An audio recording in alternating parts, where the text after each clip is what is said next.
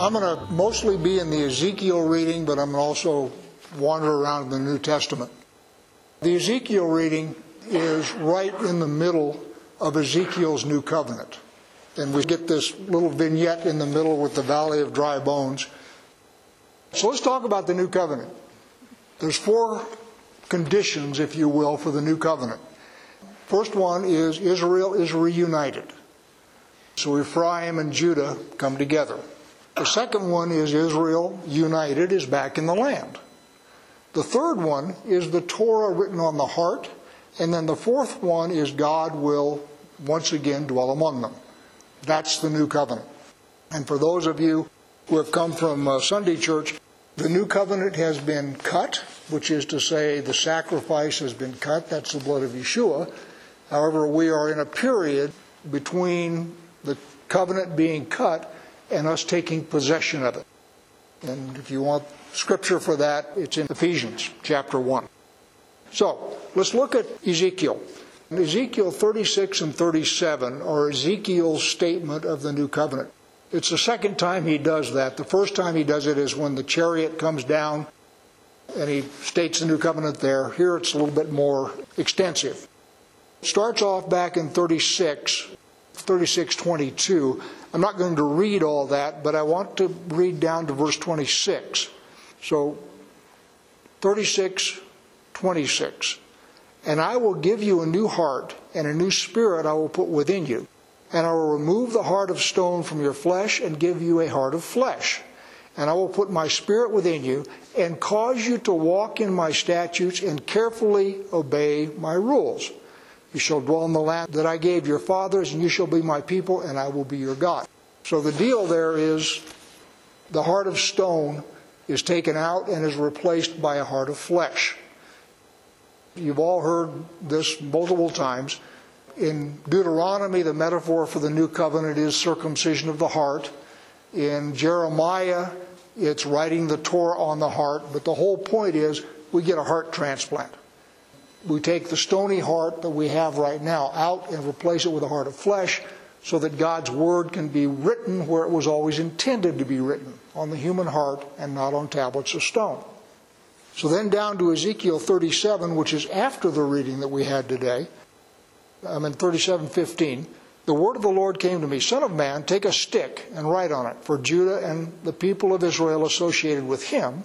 Take another stick and write on it, for Joseph, the stick of Ephraim, and all the house of Israel associated with him. And join them one to another into one stick, that they may become one in your hand.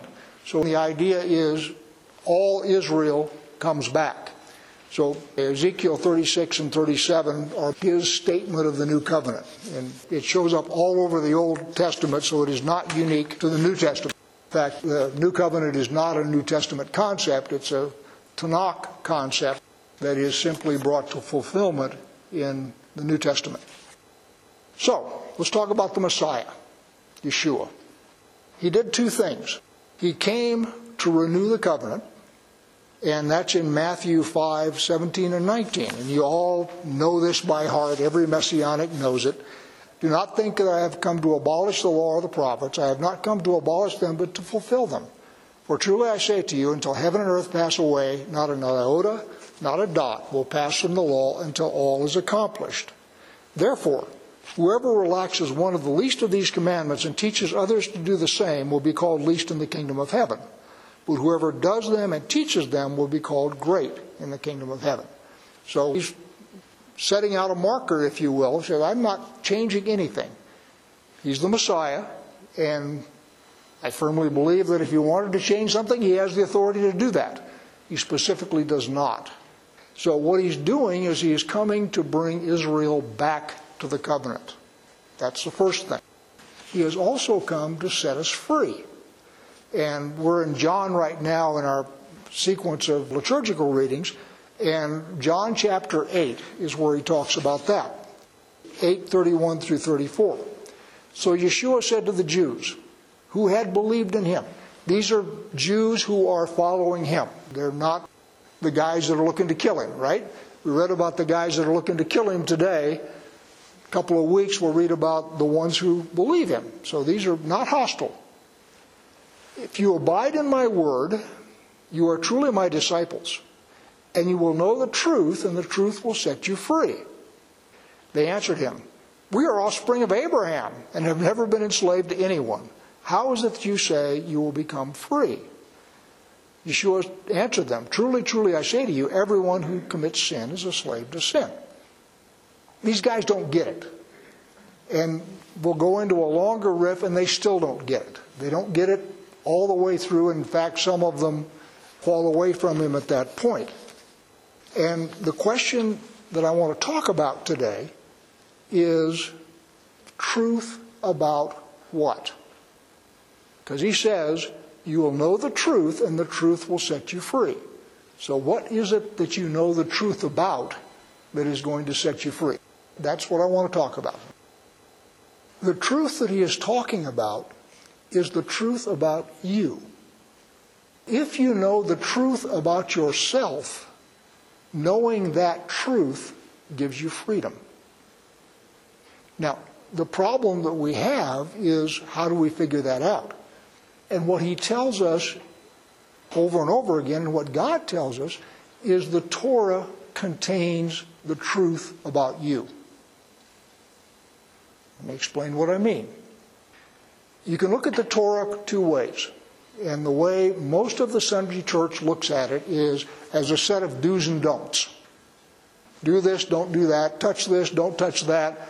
Eat this, don't eat that. Rest here, don't rest here. A set of regulations.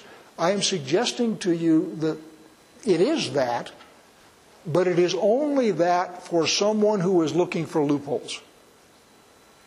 So if you go through your life and you read the Bible looking for loopholes, which all of us tend to do from time to time because there's something we really want to do, and we're going to try and figure out if it's specifically forbidden.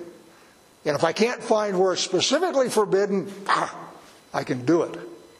So for people like that, which is all of us, the Torah is this list of prohibitions. I will suggest to you that what he wants it to be is a mirror. And what he wants it to be is something that you look into and you see yourself reflected, and you see in the reflection from that mirror how you measure up to God's standard. And in fact, the standard that we all say we want to meet. We all say we want to be righteous, we want to be good, etc., etc., etc. Well, what the Torah does when you look into it is a mirror that reflects back to you, and you can see yourself in that mirror. And as you see yourself in that mirror, if you recognize, where the glass is all wavy and you don't look so good, like a funhouse mirror, oh, wait a minute, I don't like the way I look in that part of the mirror. If when you see yourself all wavy in some part of the mirror, you then work on changing, then what you're learning about in that mirror is the truth about yourself. So I'm looking in the mirror and I see this wavy part and I say, well, what I'm learning is the truth about me. And if I will take it that way, then what happens is I can begin working on those wavy parts, and I can become truly free. Because what I become is free from sin. As I say, if you just look at it as a set of traffic regulations or statutes and stuff like that, it is that. But you've missed the point. I'll give you a piece of scripture. 2 Corinthians 3. But even to this day, when Moses is read, a veil lies over their heart. Notice where the veil lies? Over their heart. Nevertheless, when one turns to the Lord, the veil is taken away. Now the Lord is the Spirit, and where the Spirit of the Lord is, there is liberty. Talking about liberty again. The truth shall set you free. But we all, with unveiled face, beholding as in a mirror the glory of the Lord God, being transformed into the same image, from glory to glory, just as by the Spirit of the Lord. So the idea is, you look into the mirror and you see an image. Does that image look like Messiah? Understand, boys, girls, tall, short, I'm not talking physically, obviously. But does that image that comes back to you from the Torah look like the Messiah? And I will tell you, mine doesn't always. There's places where the mirror looks kind of wavy or cloudy, like there's a veil over my heart. Now, the problem with Judaism, Christianity, and Islam, quite frankly, is all of us change the standards. Instead of going back to Moses and looking at the mirror the way God designed it and polished it up for us, we want to change the mirror. So the Jews, and Yeshua has it out with them over and over about the additions and emendations they've made to Moses, and he is not pleased. Says, you guys have made Moses of no effect by your traditions. So they've gone and changed the standards. And they have believed that they are righteous because they are following the standards that they have set, which are loosely based on Moses. But Yeshua is not impressed. God is not impressed. So, equal rocks here. The Christian church has taken that mirror and said, that mirror's too hard.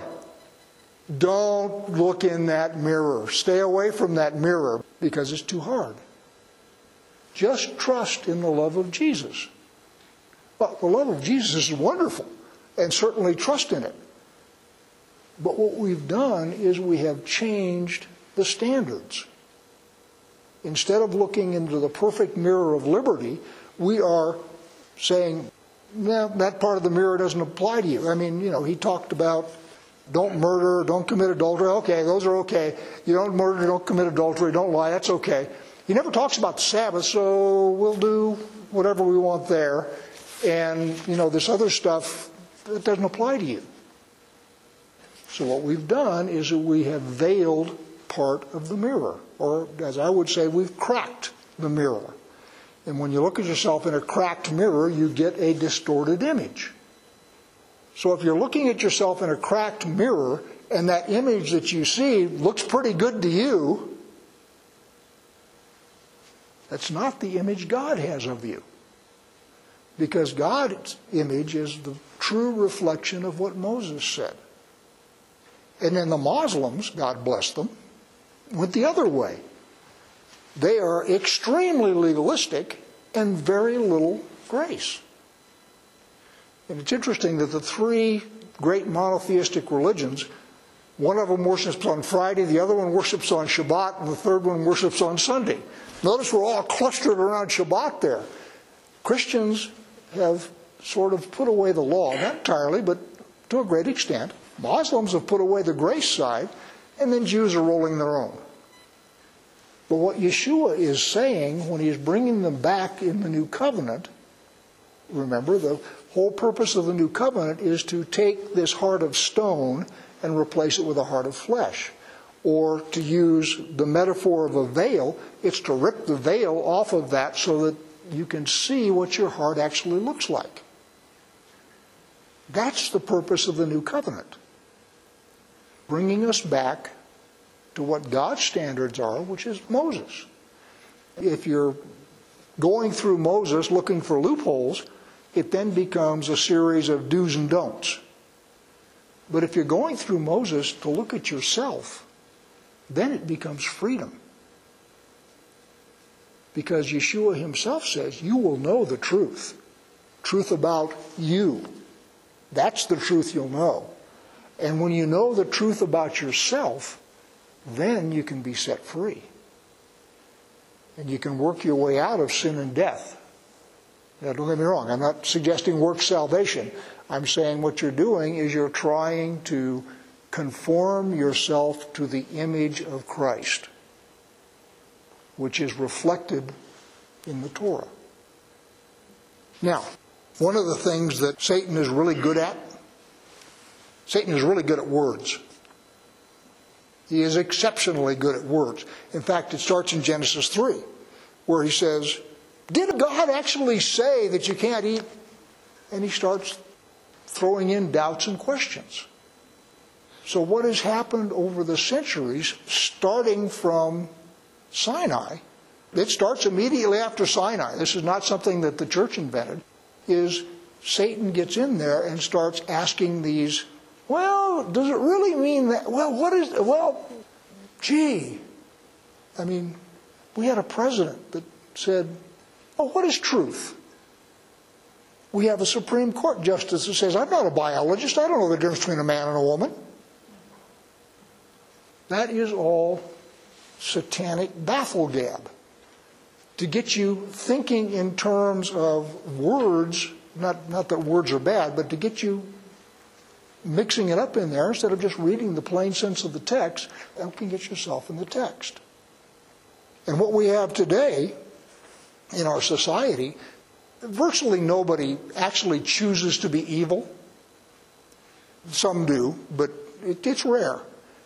And what you have in our society is our society has set the standard of goodness and decency according to itself. So, if on your Twitter feed you've got a Ukraine flag and you've got a Black Lives Matter sign in your front yard and you recycle every Tuesday or whenever it is, you're a good person. Well, any of those things in themselves can be benign. I'm not suggesting that Black Lives Matter is benign, but recycling is okay. I don't care whether you recycle or not. But it is not a measure of goodness. And what our society has done is picked up these trendy things and made them the measure of goodness of a person. So as I say, we had a Supreme Court nominee that, I'm not a biologist, I can't tell the difference between a man and a woman. A 5-year-old can tell the difference between a man and a woman. And what that is she is conforming to society's standards instead of to God's standards. We have a governor in this state who, as Disney is getting in trouble in Florida, God bless Florida, said, oh, well, why don't you come here? Okay, groomer. It's man's standards, and it's all based on what is trendy, what is popular, what looks good on your Twitter feed, etc. It is not the Torah. So as you go through your life, obviously you got to spend time in the book in order to understand it. That's why we read the entire Torah every year, and we have a cycle. And as you go through that, try and change your mindset. Try and come at it as, what does this say about me and my heart? As opposed to, well, gee, I guess I can't eat bread for 7 days. Well, yeah, that's true. You shouldn't, because it's one of God's feasts. But instead, look at what he's training you, what he's teaching you, what he's saying about yourself. And as you understand the truth of who you are, you will truly become free. Messiah promises it.